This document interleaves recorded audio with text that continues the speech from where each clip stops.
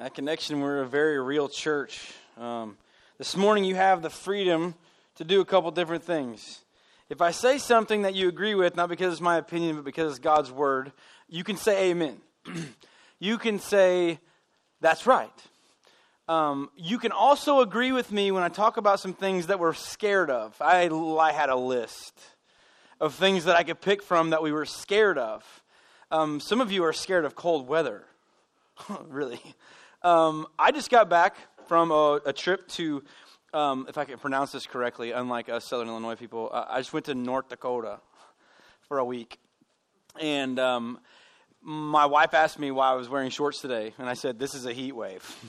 I've got my cold fix. I love cold weather. Wednesday it was 7, wind chill -7. They always have wind. They tell you two different temperatures. The first one is what the thermometer says, and then it's what you feel, okay?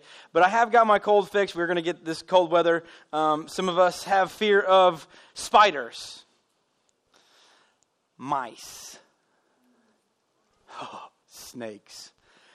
You know, I was around a college football player this week, a great, big, strong guy. And we were talking about things that we were scared of. Do you know what he's scared of? Now, I found this weird because I'm not scared of this. You know what this guy was scared of? This guy was like 6 foot, 215 pounds, probably benches 350, huge guy. You know what he's scared of? Mice.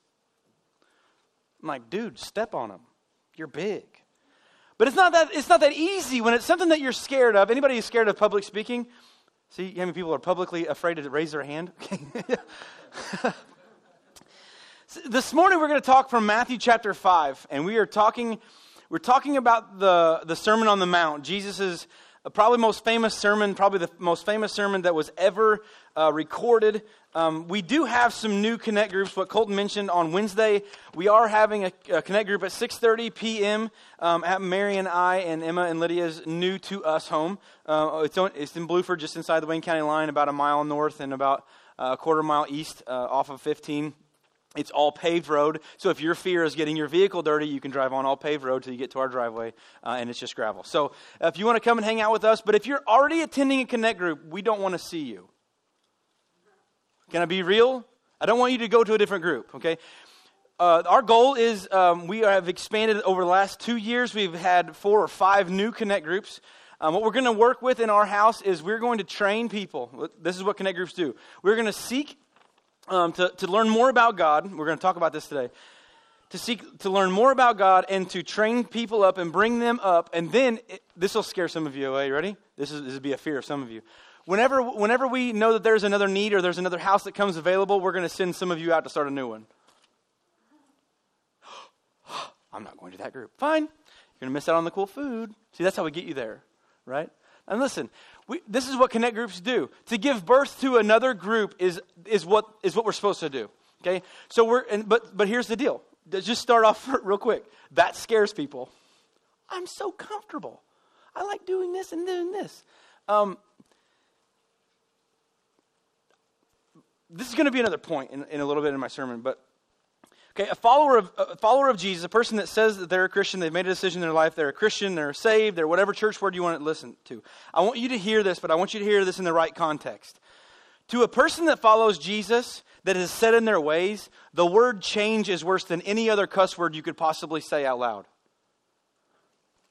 I want you to say that again until someone says amen. Because somebody that is so drowned and so down and sunk deep in that rut of nothing changes, nothing changes, nothing changes, the word change is probably stronger to them than any cuss word you could possibly ever say to them. They're stuck. But some people are afraid of getting unstuck. Matt, where are we going? We've looked at Jesus. And before Jesus was John the Baptist, Jesus comes and gets baptized. We see the temptation of Jesus. We saw what it cost to follow Jesus. You know, we're in a great season here in Illinois. We're in a great season. There's lots of seasons coming. Thanksgiving, Christmas, first shotgun deer season, second shotgun deer season, duck and goose season, muzzleloader season. You know, we all celebrate different seasons in our houses, don't we? And oh, by the way, I know some of you are like, okay, Matt's a hunter. He mounts animals and stuff. I'm not going to come to his house because there's all kinds of crazy stuff. There's only one mounted animal. It's from Africa. It's in my living room. What Mary calls the room of death is downstairs. You don't have to see it if you don't want to see it, okay? So, well, anyway, we God has blessed us with a home, and we really want to share with people. You can see our address in there. If you need directions, come and talk to me. Don't miss out this Saturday. It's kid-friendly. Bring your kids. Come meet us at the K-3 Primary Center Saturday at 10. It will not take very long. This is an unbelievable, awesome event because the kids get to help us give away. In fact, whenever I'm with a group, we really help the kids, and they do most of the giving away. To be perfectly honest, some adults that would tell you and I no if we handed them something won't tell a kid no. And we want to show them how much God loves them. But in Matthew chapter 5, we are still looking at the title, where do we go from here? But this is where rubber meets the road. This is where Christianity literally leaves a lot of people, and a lot of people stay here. If I was to do this, if I was to give you this, I'm not going to give it to Emma. She might take it. But you guys would know what this one, out of all these keys, you would know what this one, it's the only one that says GMC. Chances are it's to my truck, right? These other ones aren't labeled. Okay, so this one goes to a lock.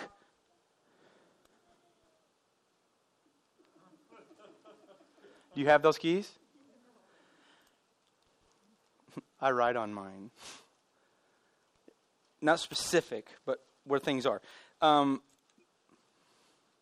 You know what that's to? I'm not telling you. You know what that's to? I'm not telling you. And these are, they're not, there's only one that has a name on it, and then you still have to know where that thing is to find it. And I know. But here's the deal. When God gives us, Jesus is sitting down on this mountainside today, and he's going to preach the Sermon on the Mount, the most famously recorded sermon of all time. And he is going to hand these people keys. But when Jesus hands us keys, they're used for something. You may have a safe at home, and you have a key or a combination key that you can get into it. Inside is something that you consider valuable. You come to my house, I can show you something that's probably not very numerically, monetarily valuable. It's priceless to me. It's a tie tack. That's it. It's the only thing that I have that was my grandpa's. And in that day, in his time, every single Sunday that he preached a sermon from the pulpit, which is 44 years of his 64-year life, he wore that tie tack. It's priceless to me. It's priceless. And I have that locked up. I'm not telling you where it is. It's precious to me, right? So when God gives us keys spiritually, he says, okay, on Saturday, if you show up, I've given you understand how I've changed you, and I've given you the key to show compassion. And he's given us keys to unlock different things in this world so that we can use them. When God gives us keys, they're not to be put up and just thought of until we have open access to, hey, unlock different things. But the only way that you understand how to use these keys, and this is going to come up really soon, is your position to where God is. And the Sermon on the Mount can be very tricky to look at. And, was Jesus in the amphitheater in Rome? No. He was literally on the side of a hill. This week, I got to experience some of the most unbelievable, if you're a fan of sunset pictures, my phone doesn't do it justice, but if you've ever been in North Dakota, here's something that they don't have that we do. You know what it is? Trees. They don't have any. The ones they have, they planted, and they're very sporadic. I was hunting in a deer stand. I could literally see 30 miles, and it looked like Kevin Costner and the Buffaloes were going to come over and Dances with Wolves. There's nothing there. And I said, you can't possibly have deer there. And he would drive by a field, and he goes, did you see that deer? And he would back up, and I go, oh, there's 3. And there's no trees. I don't know. So we had this whole week of just seeing this beautiful. We saw buffalo. If you've seen Dances with Wolves, Tatanka, right? Has anybody seen this movie? Today, you have like 7 hours to watch it. Okay, it's long. It's like the original Lord of the Rings movies in length. So, we saw this beautiful country, this vast country, and I was just amazed at what God just showed me.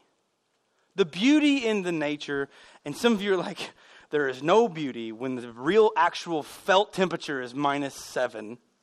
That was real. Awakening for me. That was cold. Okay.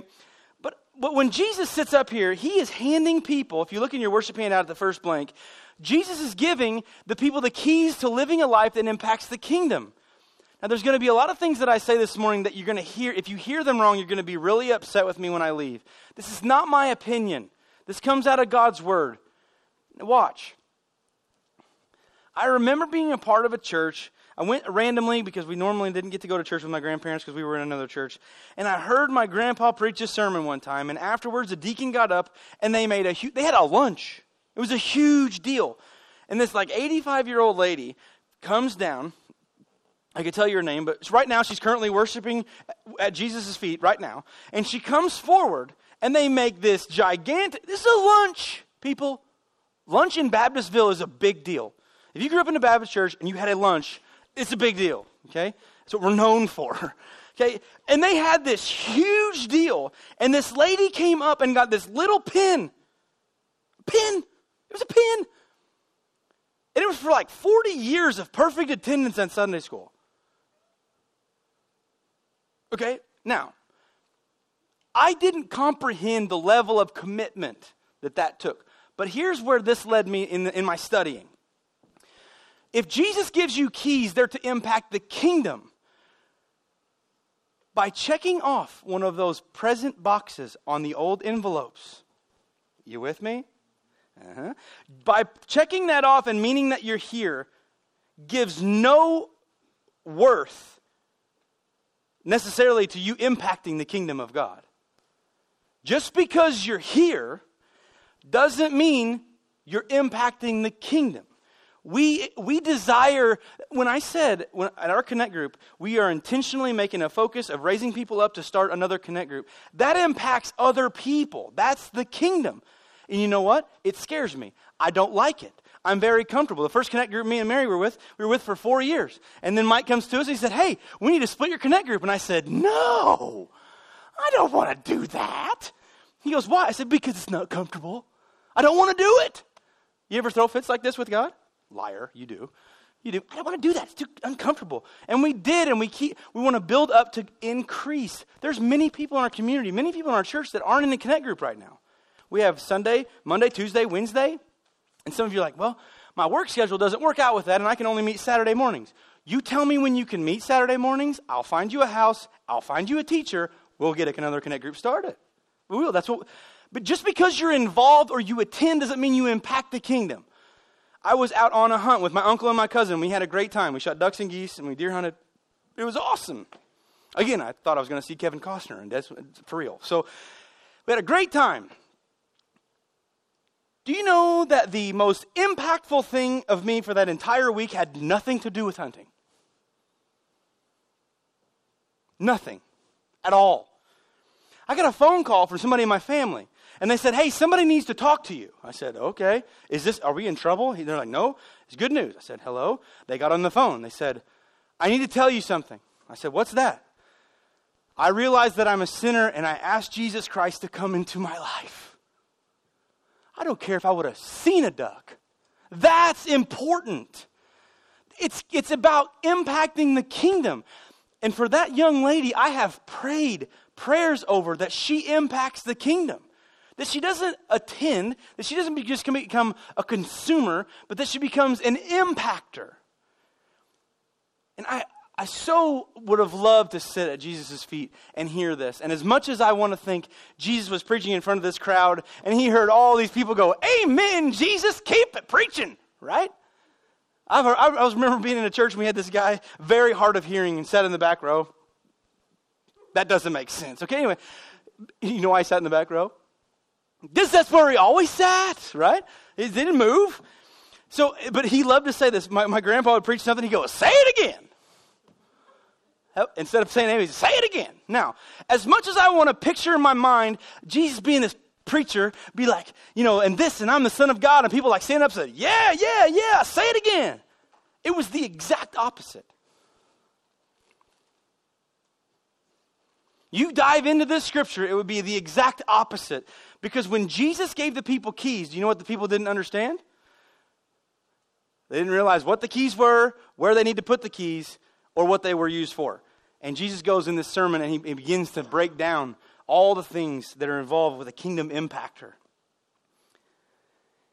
People were confused at what he said. Look at verses 1 and 2 in Matthew chapter 5. And if you underline in your Bible, this is a great place to underline. You can go back.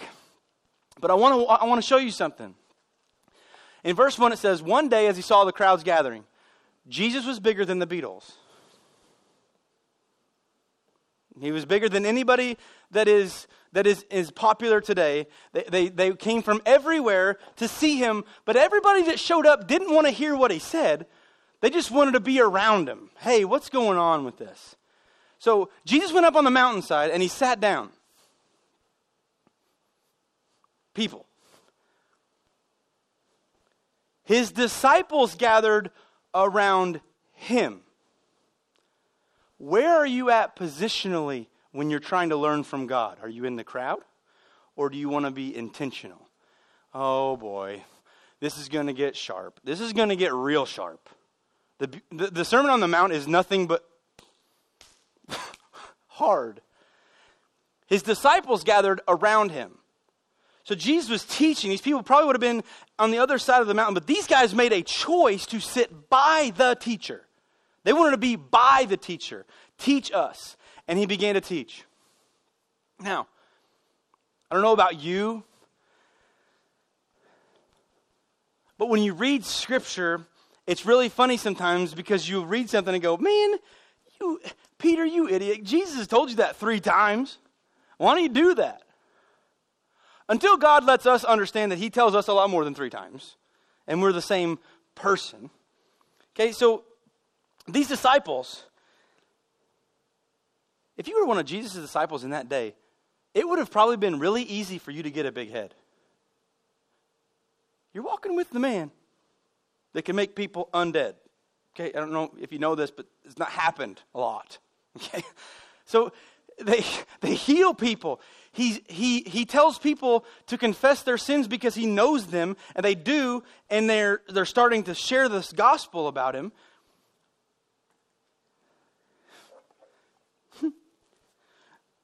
Real quick, you're gonna be a coach. I don't care what sport you pick. You can pick track, football, golf, foosball, shuffleboard, bowling. I don't care. Okay? I don't care. But you have 2 different types of athletes. One of my volleyball players was here this morning, and she understood what I was going to say. Okay? You have 2 types of players in your team. You have these 2 people, and you already have your team, but these are going to be the influential players on your team. They're going to set the tone for the year. This side, we have the MVP, and he knows it. Name in the paper. He's got an awesome last name. I know that nobody has ever heard of politics being involved with last names in sports or anything, but that's a very real thing. Okay, so this guy has it all. He's a good-looking kid. He's a great player. He's a great athlete. He makes good grades. He's got a pretty girlfriend. He's got everything that you could want. The problem is he knows it. He knows it. You know this kid? Don't say any names out loud. Do not point at people. Do not text anyone currently right now. But if you've played sports, you've played with this kid. Unfortunately, Matt used to be one of these kids, and not the good-looking part, okay? I'm just thankful Mary thinks so, I guess. So anyway, this kid is successful at what he does, but humility is nowhere around him, and he's not teachable. Or you have this. You have an average to above average player, but if you told them, they listen so intently in practice that if you said, this morning for practice, we're going to run through that door, and if you hit it, you have to keep running into it until you can't do it anymore, and they're laying there knocked out. Who do you want to coach? If you have thought about coaching for longer than 5 seconds, you want to coach the second kid. They're teachable.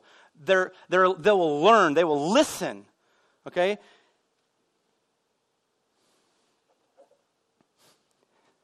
Who are you to God? Yeah, I'm a pastor. Don't know if you know this, but we're 12 years old. We got like 9 connect groups. We run a couple hundred people. 70 people have joined within the last couple years. I don't know if you know this, we're kind of a big deal. We got a sweet popcorn machine. We got a killer youth group. Everybody's cool at school. Goes to our church. Listen, I told them, and one of my volleyball players was here this morning, and I said, if one of those kids and my girls comes up to me and they think that they're doing everything right, they're probably already running because they're in trouble. being prideful in practice doesn't exist. There's a hallway that we have that comes out to our gym, and there's fresh paint on this 3-year-old school, and we've already got a good, nice, dirty handprint on the top. Because when they run out for practice, they touch that, and they leave everything there, and if they don't, I promise they wish they would have. Because you're a part of a team. And I know some of you that aren't involved in sports, you're like, holy cow, you're hard on them. If they learn that, there's a lot more that they can take from that and apply it spiritually. There's a lot more in volleyball that we teach. But Jesus begins to teach, and I wonder if we're a teachable person or that we're not a teachable person. So look at the blank. It's going to be kind of an easy one. But are you teachable? Are you coachable? Are you the person that when God talks to you and he says, Matt, you don't have it all together. I said, I know, God. God, help me. Let me show you how Matt's changed. I want to be open with this because I want you to see into my life. I dressed varsity as a freshman in college, and I played baseball.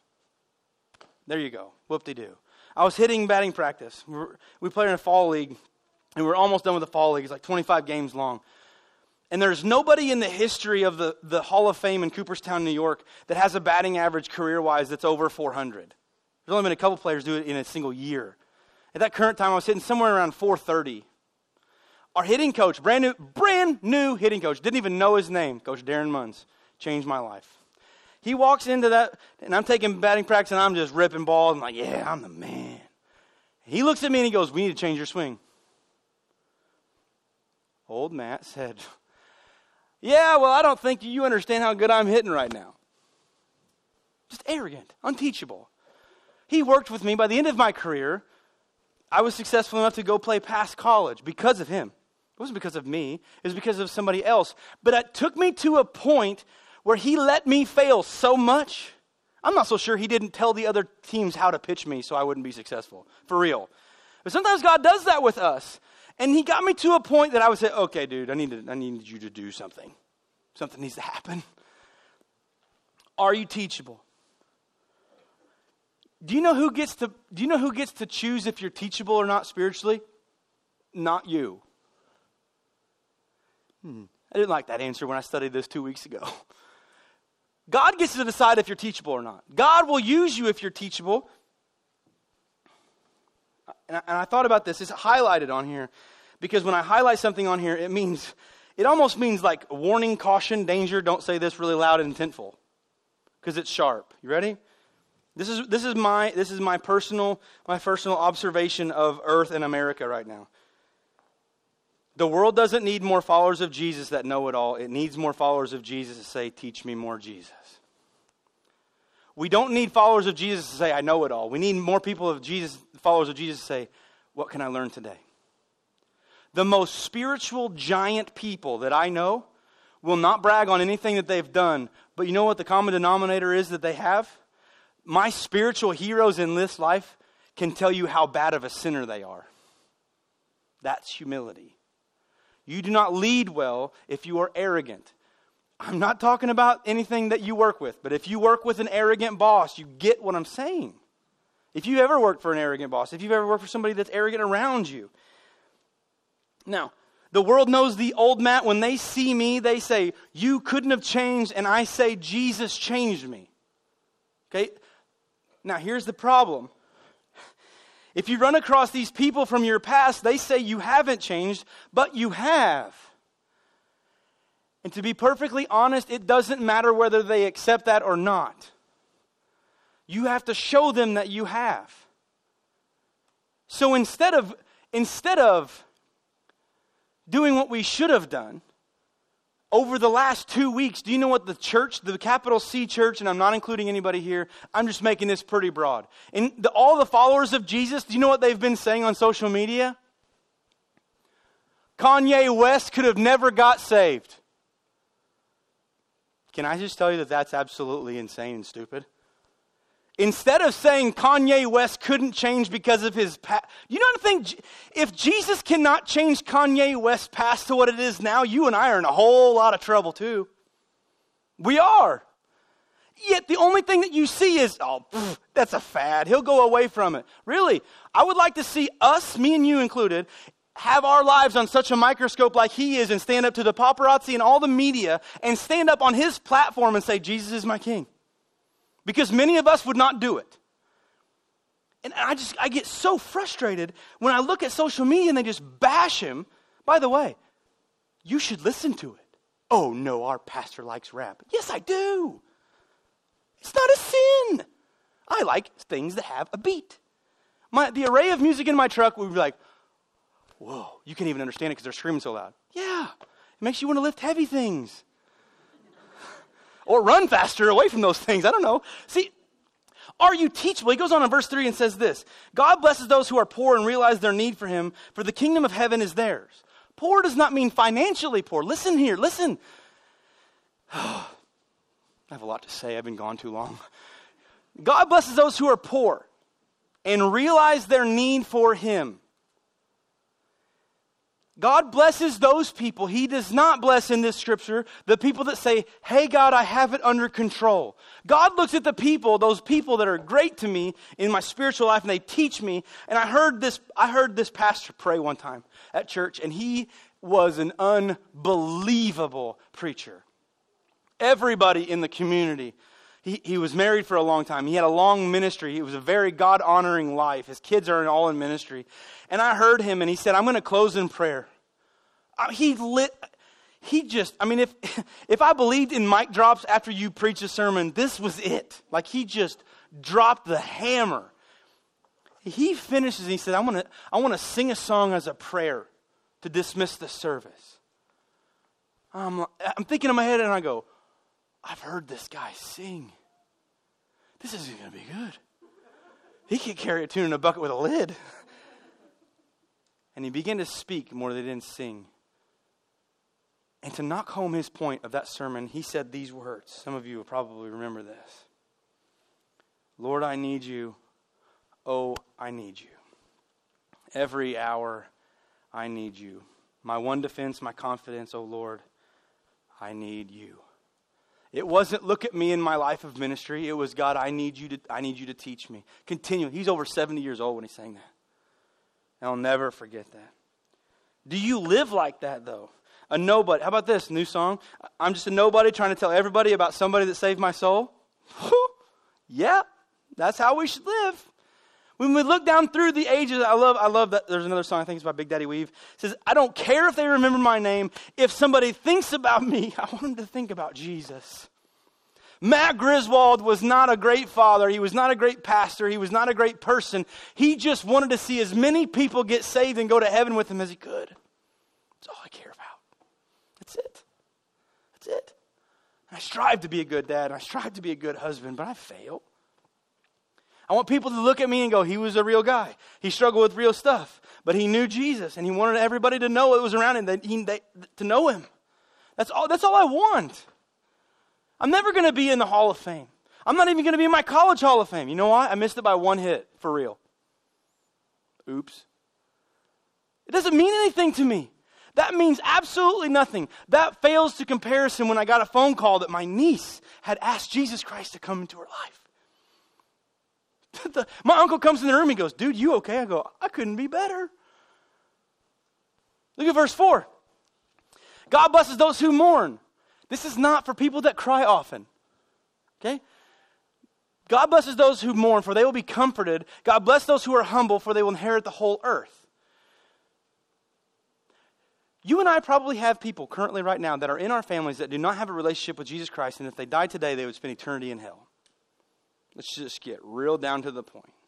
My problem is this. Do you have a desire in your life to have them be saved? Does it burn inside you that you have a job to show them how powerful and how much God is good?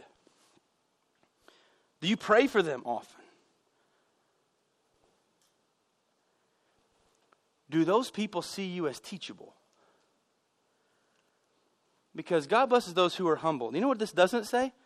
It doesn't say, in verse 5 of Matthew chapter 5 does not say, God blesses those who go to their work and stir stuff up. Some people, I'm not saying that you're in the room or listening online, but I think some people think they have a misinterpreted spiritual gift of stirring the pot. Take care of your own stuff. Go to work and go home. talk about Jesus, live a life that's good. It is not your job to be 16 foot tall behind a keyboard on social media and blow everything up. Our world is, man, I can post something and I could rip every single one of you apart. I have 1,800 friends. Whatever. I'm sure many of them unfollowed me and they don't know who I am anymore. So anyway, we see something and we just want to... You should look at the Twitter feeds. Look at the stuff that's being said about Kanye West. Listen, why do we have such a problem thinking that Jesus can't save this guy when us that have been saved see a guy comes from that kind of background to a relationship with Jesus should be throwing our hands up, going, thank you, God, another one came home. God blesses those who are humble.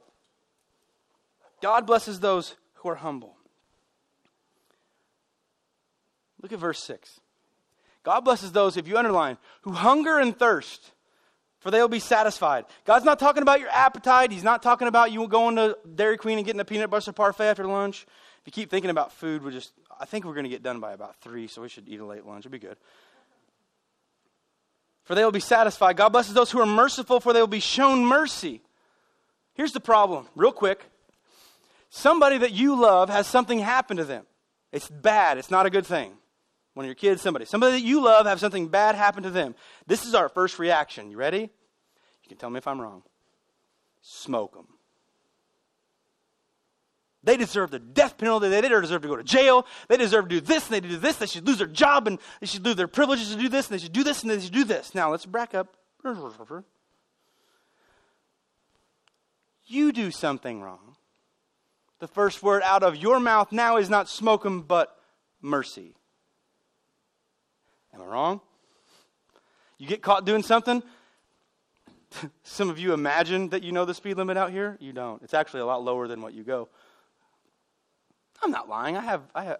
We have radar detectors out here. We have a little camera. We take pictures of everybody in our church that speeds by. We don't. We have a lot of confessions after church. Okay, no, it's not my business. Okay, but look, God blesses those who are merciful. Merciful to the people that hate you. Oh, yeah. Look at verse 8. It gets even better. God blesses those whose hearts are pure, for they will see God. God blesses those who work for peace, for they will be called the children of God. How about this? Anybody ever said anything bad about you because you follow Christ? I've been called not fun. Listen, I'm not saying that I'm the most fun person in the room. I like to have a good time. I'm not boring, I don't think. I'm too hyper to be boring, I think. But God blesses those who work for peace, not stirring the pot. Some of you go to work and you're just like, yeah. You get behind your keyboard and you think, oh, I'm going to set the record straight on this. You're not doing anything. Most of the time that we talk about peace and we look at peace in the Bible, Jesus literally means this: shut your mouth. I know what you did was right. I know your heart. I see the purity of your actions. I know that they don't like you. I wish over the course of my time at Connection, over 12 years, I would love just for you to see a piece. Did you know, now this is going to shock some, did you know that if you were a pastor, because it starts with a P, it doesn't make you popular? Did you know that? Do you know that just because you're a pastor or a follower of Christ, that people don't always say nice things about you? Do you know that some of those people that can come from the church,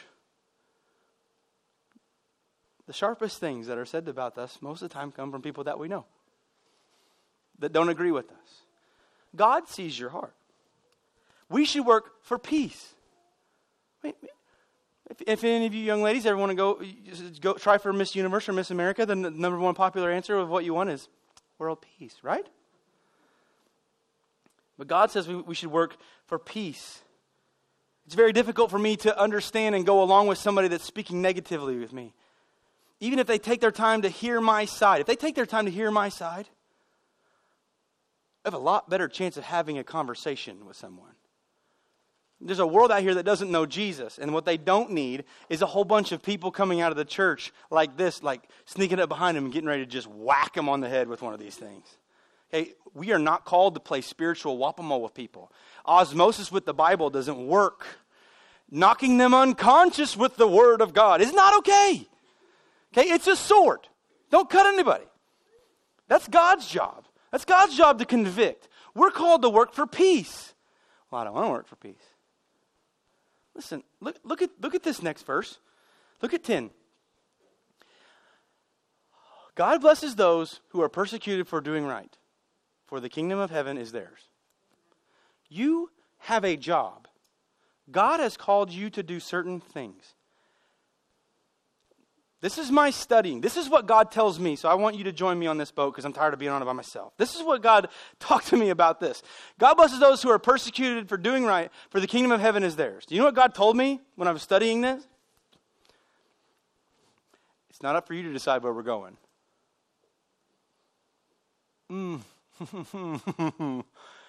God, you knew that I did this because you told me to do this, and the only thing I'm getting is just pounded with awful stuff. God answered, it's great, isn't it? No, it's not great. Your reward is not here, Matt. My grandpa used to have a sticker on the side of his window in his house. It says, pastoring doesn't pay well, but the retirement, it's out of this world. You'll get it about lunch, okay? When you die, you go to heaven. Anyway, so God blesses when people mock you and persecute you and lie about, and says all sorts of evil stuff against you because you are my followers.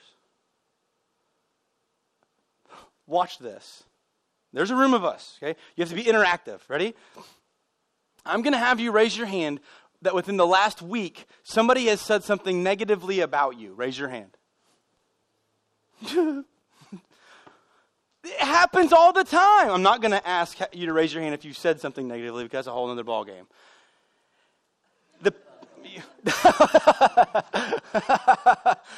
See, we're honest here. Maybe we should do this. Yeah, I have. Okay. And you don't even have to say that out loud. God sees your heart, remember. Because they just said this. Surely I've never killed anybody. He said, if you have thought about murder in your heart, you've hated anybody, you've already committed murder in your heart, you've already sinned. So when God blesses you, when people mock you and persecute you and lie about you and say all sorts of evil things against you because you are my followers. Man, this is awesome when you have kids, isn't it? Dad, they said this about me. You want to talk about hurt? I can't take that away. Dad, they said something to me because we go to church all the time.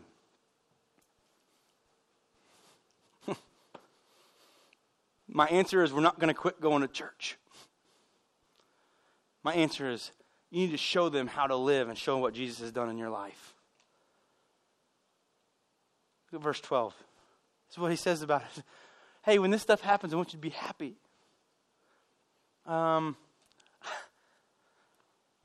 Be very glad, for a great reward awaits you in heaven. And remember, the ancient prophets were persecuted in this way. Persecution that he talks about in the Bible right here on this time in history, probably between the years of 0 to 35 in some capacity. This is when we're looking at this. The word persecution takes on a whole other meaning than it does here in our world right now, especially as a 2019 American. The persecuted here is hunted, killed, not good. They're persecuted in a way that they're getting followed, they're getting killed. One of the disciples was dragged by the feet behind a horse until he died. Why? Because he wouldn't quit talking about Jesus. And we think, listen, I'm being really serious, and I'm not taking a political or a musical side of this, but I want you to look at something. I'm not sure that I know very many people that had the status of Kanye West or somebody famous that made such a life reversal decision under such a strong microscope that would take the step to stand up and say, he asked his wife to change her wardrobe to something more modest when they went out last week. You know how I know that? Reporters. They know everything about this guy. They know what kind of milk he buys at the store or who he has buy it, whatever. Listen, I have a hard time thinking that Matt could stand up on this under such a microscope, but that's the change that Jesus can bring. It's different. By the way, listen to his album. It is good. It's really good. Oh, our pastor likes rap. Yeah, I do. It's good. There's a beat to it. The lyrics. I want you to look at the lyrics. The lyrics are incredible. They're good. Look at the last blank in your worship handout. God has called us to live a life that glorifies Him. Now, we capitalize this on purpose. Now, I want you to hear me, and I just want you to hear me really quick. God has not called us to live a life that glorifies us. He hasn't. I have people that come to me that say, there's a lot of cars in your parking lot the other day. Were there a lot of people at your church? How many people are at your church? I said, several. Well, you must be doing a good job. You know what I said? You know what I literally say? I said, we just have a lot of great people that go there. You will not find me outside of this church going, I happen to be the pastor of Connection. They bought me like 3 cars. You haven't bought me a car. It'd be cool, but you haven't bought me a car. I'm not asking for that. I don't want a life that glorifies me. I want a life that glorifies God. You know what the difference is? A lot. A lot. Are you willing to be used for His glory? This is where it gets really hard for somebody that used to battle a lot of ego problems. Ready? A whole lot of the things that God calls me to do, and I know that you think that this is, some people literally think that I work for like 2 hours on a Sunday, and it's not like the truth, if you don't know that. So, but this is about the only thing that I do that's in a public manner. What God is really teaching me through this, because I have struggled with a lot of ego and non-humility and pride problems and stuff, am I willing to do what He wants me to do if it means that nobody sees it? You know the name of the person that cleans the leaves out of the gutter in our church? No? I didn't think so. You know the person that came here early that cleaned the windows before the 9 o'clock service? How about the person that took 4 chairs from the back and moved them in there so our security team could sit down this morning? You know the person that set up the check-in stuff for your kids? You know the person that vacuumed under your chair when you spill popcorn all over the place? I don't say that to be arrogant about them. I'm telling you, there's a lot of stuff that gets done that nobody sees, but that's where a lot of people have a lot of trouble serving. My grandpa used to say it's like playing second fiddle. If you take the second fiddle away, it's not the one that's most heard. It's the first one, because she's the awesome one. He's the awesome one. But if you listen close enough and the second one stops playing, you stop hearing the harmony of the 2 instruments together. It's there, but it's not standing out. So when God says, where do we go from here as a Christian? It's not about, hey, yeah, I don't know if it's a big deal or not to you, but we've planted 7 churches in 4 years. Hey, if God does that, that's awesome. Okay? But it's not for me. It's God. It's God. Are you willing to take a back seat? See, here's the deal. What I've done in my life with God is, I'll do this. Literally, I said, God, I'll play professional baseball. Like, that's my choice. I'll play professional baseball, and I'll even be a Christian for you when I do it. You know what God knew that I forgot? That I wouldn't have. I wouldn't have. And He has a really good way of getting us to listen, doesn't He? He can let you just fail just enough to where you decide you're going to listen. Am I willing to be used for His glory? Am I willing to give everything I have to do anything that is called about me and to do? Am I willing to do that?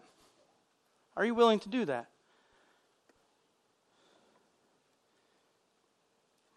I got asked this week. Somebody texted me and they said, "When are you coming back?" Next time you're on vacation anywhere, I'm going to text you that. I was gone for the 9th time in 12 years Sunday. I don't say that to brag.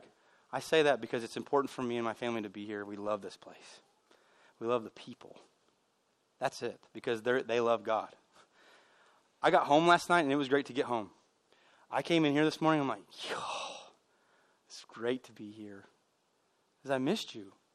And where I was last week was really cold, and it's not cold here. But see, we have to understand, are you willing to do anything short of sinning to help send as many people that you can to heaven? Are you willing to do what's said? Listen, this screen right here on this computer, and Todd's probably watching from out there. I'm not going to touch it. But it means absolutely nothing to me. Other than it's a MacBook Pro and I can force quit it with Command Q. And some of you don't speak Mac and you don't speak Mac. But that means absolutely nothing. When I was playing music, I said, hey, this is my plug to my guitar. Where do you plug it in so it makes noise? I don't speak this. We all have different stuff that we can do. Are you willing to do what? Are you willing to come out Saturday? It's a Saturday. It'll cost you. You come out to a community loving and it will cost you and your family. No money, but it'll cost you gas to get there, or diesel, whatever you drive. It'll cost you time.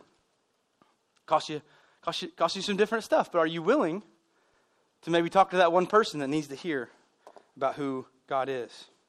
See, God's not calling us to the forefront. He's calling us to make Him the forefront. He's the reason that we are who we are. But He wants to change us. So in this world right now, the world doesn't need Christians that say, God, I've learned everything that I need to. This world needs Christians that back up and say, God, I'm not the person that I should be, but I always have something to learn. Teach me. When you can be that person in this sermon, the Sermon on the Mount, when you can be that person and lay your pride aside, let me tell you, God will do big things with you. But the more stuff He does, the more credit He gets. That's how that works. So maybe we're going to go out for lunch today. Maybe you're going to go somewhere and you're going to eat lunch. You're going to go to your house and you're going to be around friends later today, or you're going to be around friends this week. You're going to go to work tomorrow, whatever you're going to do. What can you do to show someone how God has changed your life? We all have that opportunity. But sometimes we don't take it. Let's pray. God, we just ask you right now. God, first of all, we just want to thank you for being you, for sending Christ, for the Holy Spirit coming. God, to understand lyrically what we sang today was we've already have the victory because of what Jesus has done. God, we face a lot of things in this room right now as work and family or whatever. God, there's a lot of fear in here. There's a lot of people that are scared. They don't want to admit it. I'm being one of those. There's things in this life that scare us. God, will you just reinforce the fact that you have us? And when things that are not good happen, God, that you are there for us to lean on. And when we're persecuted and pushed and made fun of and talked bad about the things that we're doing for your kingdom, God, that we should consider it joy and that our reward waits in heaven. But God, it's so hard to wait. And it is so hard to not see instant results. Would you just teach us how to be more like you? Would you just teach us and maybe convict us of how we need Jesus more in different areas of our life? We love you. We're so thankful for this time together. In your name we pray. Amen.